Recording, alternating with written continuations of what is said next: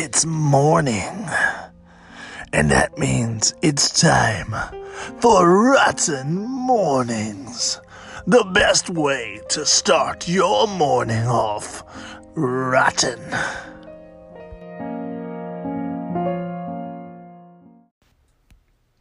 Well, hello, dear listener. We hope you're having a rotten morning. This is Rotten Mornings. I'm Scott. I'm Matt. I'm Brandy. And we're going to talk about a couple of things that we saw yesterday in the broadcasting schedule. Stop talking like that. You are annoying the hell out of me. This is my announcer voice. This is my natural voice. I sound like this when I speak. Yes, I agree. You do sound like an asshole when you speak, just not that exact asshole. Yeah. I like to leave options open. Okay, I'm done. Okay, so let's start with the review of all the stuff we did today. Yesterday. Yesterday, right? 'Cause today, right? So let's talk about what we did yesterday. Yeah. So yesterday, we had the. Hopefully, you guys are listening to the podcast. If you did, you heard the man from Torrid, Which was a really cool podcast. I think we had a little bit more scientific talk on that one than we have other ones. And we backed that science with nothing. And we will probably have to do some backtracking.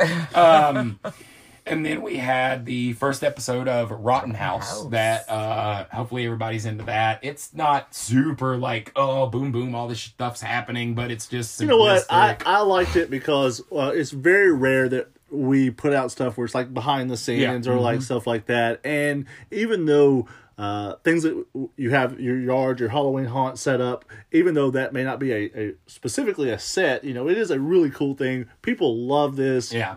The neighborhood loves to see it. So seeing that come up is a really cool thing. Hopefully you guys will enjoy all these Rotten Houses. I promise you, as they get further into episodes, they get more entertaining because I started thinking about that. But then we had the unfinished review. Yeah, of Spook Trail. Spook Trail. Yeah, it was and great. I hate that we did not get to get him a review last year just because of everything that happened. But when it released, we will be going out to Spook Trail, of course, at some point and give them a real review this year. Yeah, well, I mean, I think in the unfinished review, you hit on some topics and you hit on a couple of different things that's kind of important.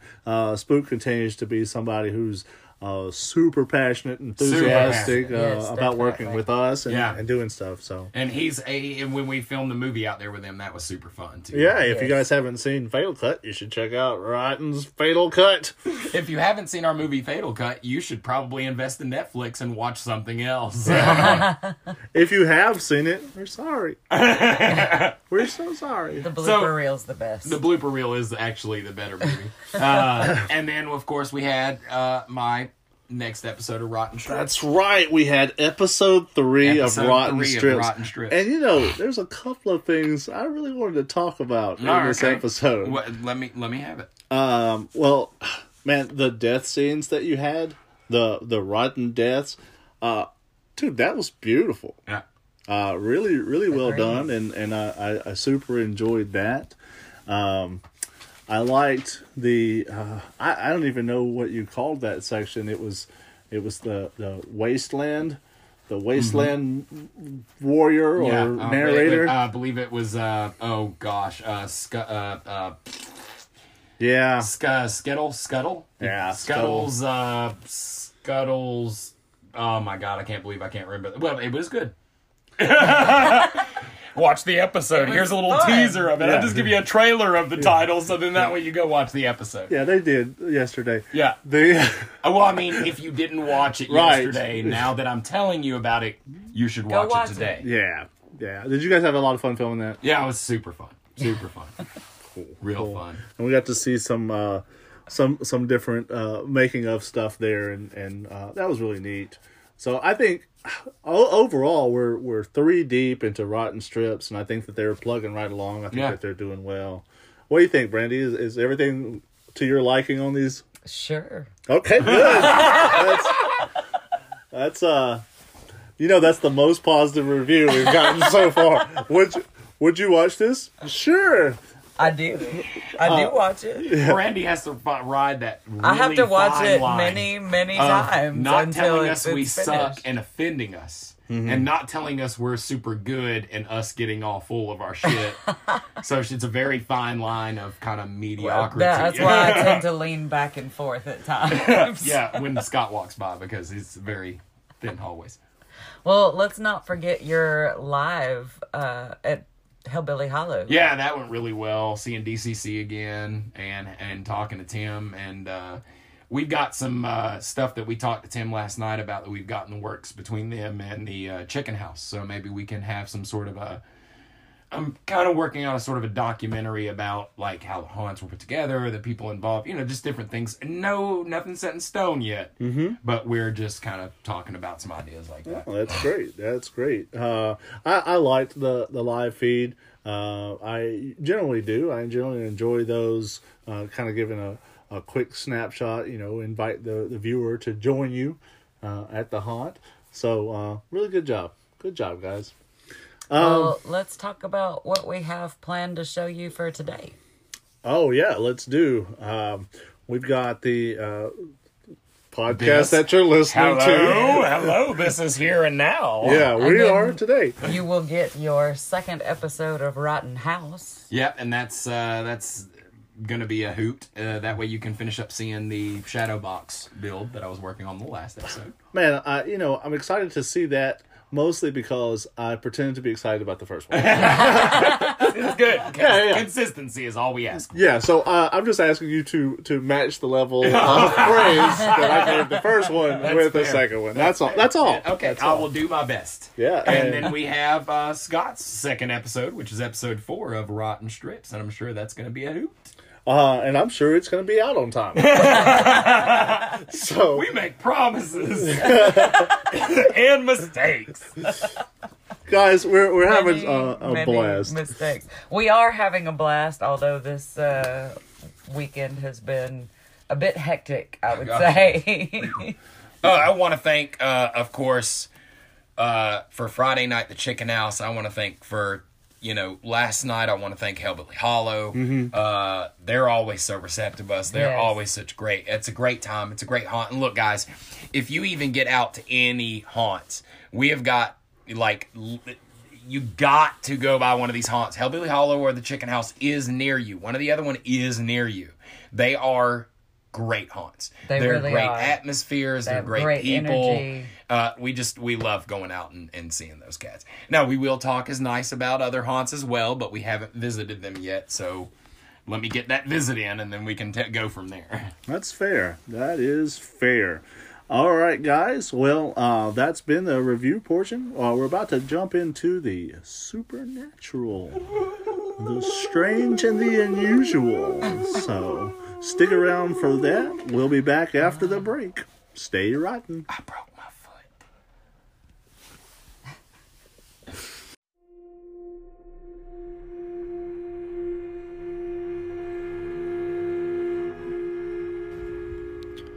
Standing nearly 20 feet tall, the Georgia Guidestones loom ominously over the state of Georgia.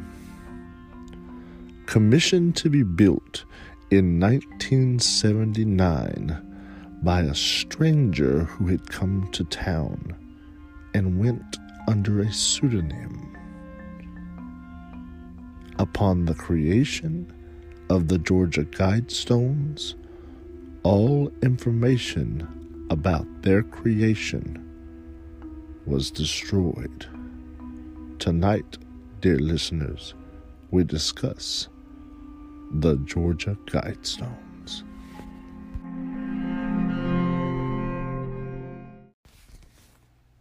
Yeah, so that's the story, as we kind of know it, of the Georgia Guidestones. What do you guys think about that?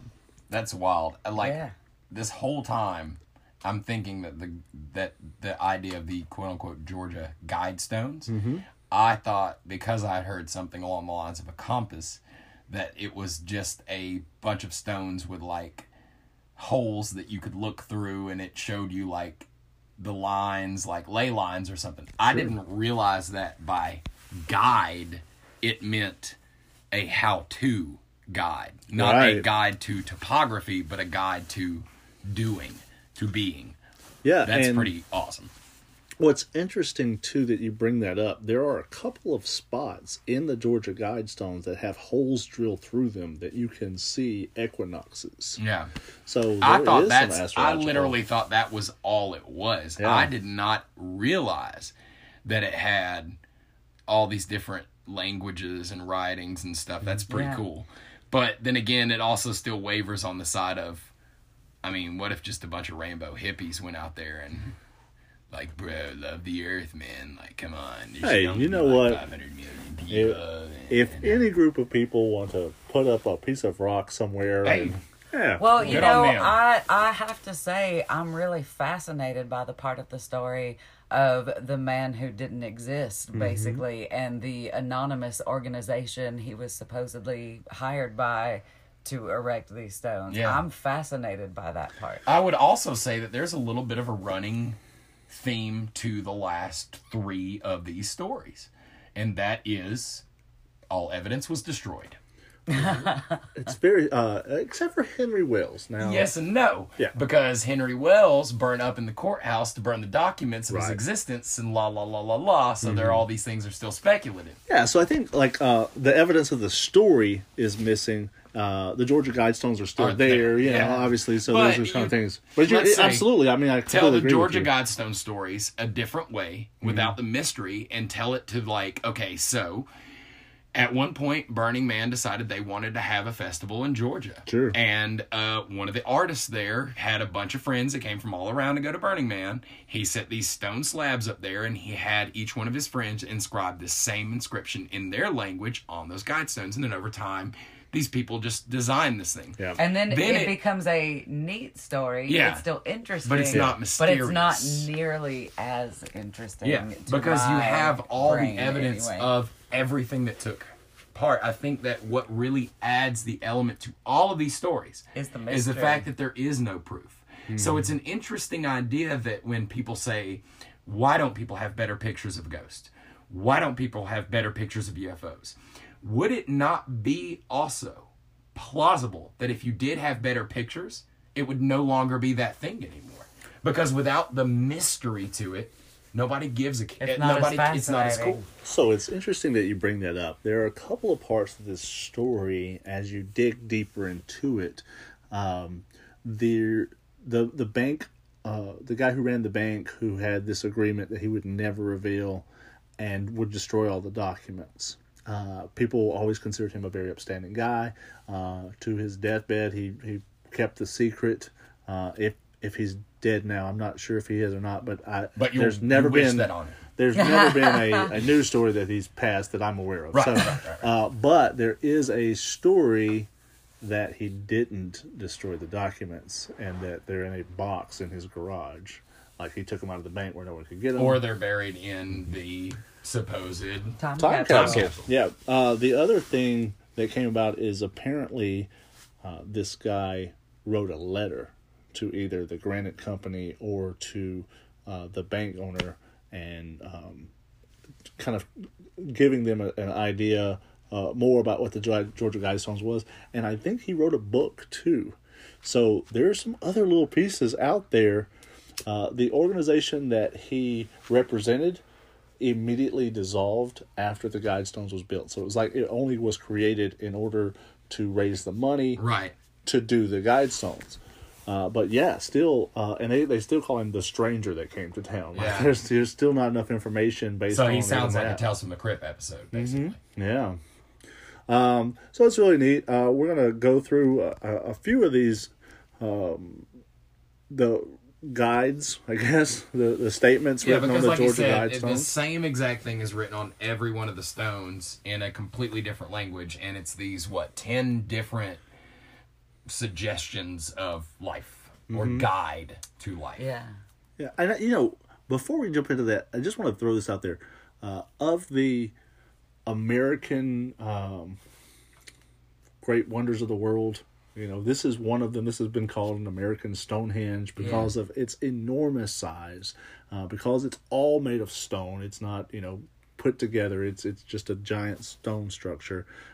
So Stonehenge could have been created without a written language, but as a way of communicating a similar thing. Yeah, true. It's just. But again, with Stonehenge, if we had the story of a bunch of stoner hippies going out there and going like, "Man, let's set these rocks up," like again, the mystery robbed away from it. It's no longer. It's not as fascinating, but it's not fascinating. Sure.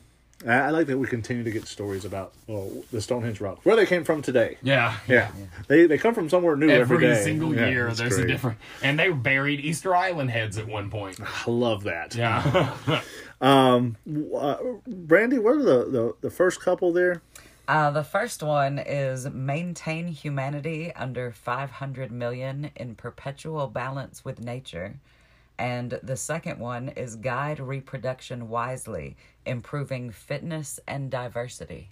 Yeah, so this looks like, from a lot of people's perspective, eugenics of gene profiling, or I'm trying to think of the wiping out of a race.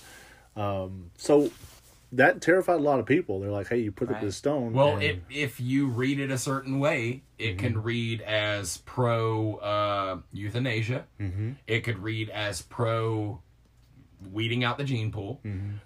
It could read as pro when anybody says only X amount of people, every single person's mind goes to, am I in that group? Sure. And if somebody is not in that group, there is a way to say this is a selective group.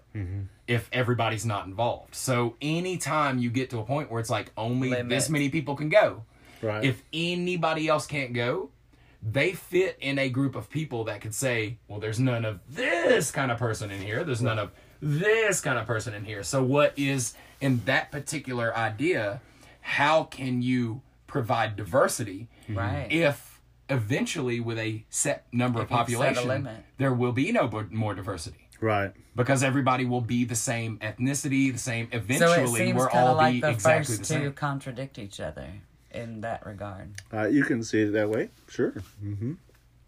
I think I think what people read into it is like guiding your reproduction for fitness is to only reproduce in order to replenish the 500 million. And you know what? Let me give you a hot take or a hot opinion. I definitely, I apologize to anybody who has, you have multiple kids. I still think, and this is wild, that it is completely okay for the government to mandate an amount of kids that you are legal to have. And I think 2 in cases should be the limit. Now, I don't think the government should demand you to have kids. I feel like it's more likely that we, with the 0, are the ones that balance out the higher numbers. Yeah, that's true, but my point being that the problem with selective birthing is if you have a class of people that are more important than another class of people. So in Japan, when they did selective birthing, the importance was on men, so they wanted to have boys. Well, now you have a whole generation of Japanese boys that don't have mates because they practiced only having one child. So there's a duplicity to the idea of it. It constantly is a fluctuation of, is it okay? Is it not okay? Is it ethical? Is it unethical? Blah, blah, blah, blah, blah. Okay. What are some of the other ones written on there? We have unite humanity with a living new language. From a stone tablet with multiple languages on it. I find that kind of odd. Rule passion, faith, tradition, and all things with tempered reason. Which we've thrown out the window like eons ago. Oh, the population thing too. We threw that out the window before we even read that. There's been several attempts at a universal language, though. The one that comes to mind for me is Esperanto, which came about early 20th century, and is still kind of spoke by some people, but was never universally adopted by everyone. I think the only universal language that exists at this point is mathematics. I would say that we are not far from English being universal language, only because of the unwillingness of certain English speakers to learn a different communication form. Yeah, it's interesting how the will of the stubborn normally becomes the quid pro quo across the board. And our language is actually the most difficult to learn because of all of the exceptions. I have spoke our language for my whole entire 41 years of existence, you still haven't mastered I still screw it up immensely, if that's a word. Which one? Yes. Okay, so what are the rest of them kind of go along with working with nature and making room for nature. And I noticed one of them literally says nature twice. It does. It repeats. The last one is repeated twice. Make room for nature. Make room for nature. And the other one that kind of stood out was that nations could rule independently. Like, don't fight with another nation. If you have a grievance with another nation, you should have a world court that would decide, who's right and who's wrong, which is an interesting theory. I think that this was a group of people who got together, this is just speculation, and said, hey, some of the stuff that we're doing, we could do it a different way. Yeah. And kind of wrote these things down and like, hey guys, listen to reason here. Like, if this was the case, wouldn't things be better? Like, if we didn't have overpopulation, wouldn't that be better? We're not saying kill anybody. We're just saying, like, hey, if nuclear fallout happens and there's 7 people and we get up to this point, let's start looking at that. Well, whatever. Of course, now this came in 1979, so there is the Cold War element that is a part of that. We did look at the possibility of nuclear war. Yeah. I was just listening to another news segment, and it was talking about our presidents and how many nuclear warheads we had just aimed at places in massive excess. And that also goes hand in hand with why we don't worry about nuclear war. It's so crazy that the reason we don't have to worry about being nuked is because of how many nukes we have here pointed at other people, because they have this agreement called mutually assured destruction. And the World Court had to sign into it. And what's the name of the United Nations? Yes, the United Nations has an agreement of mutually assured destruction.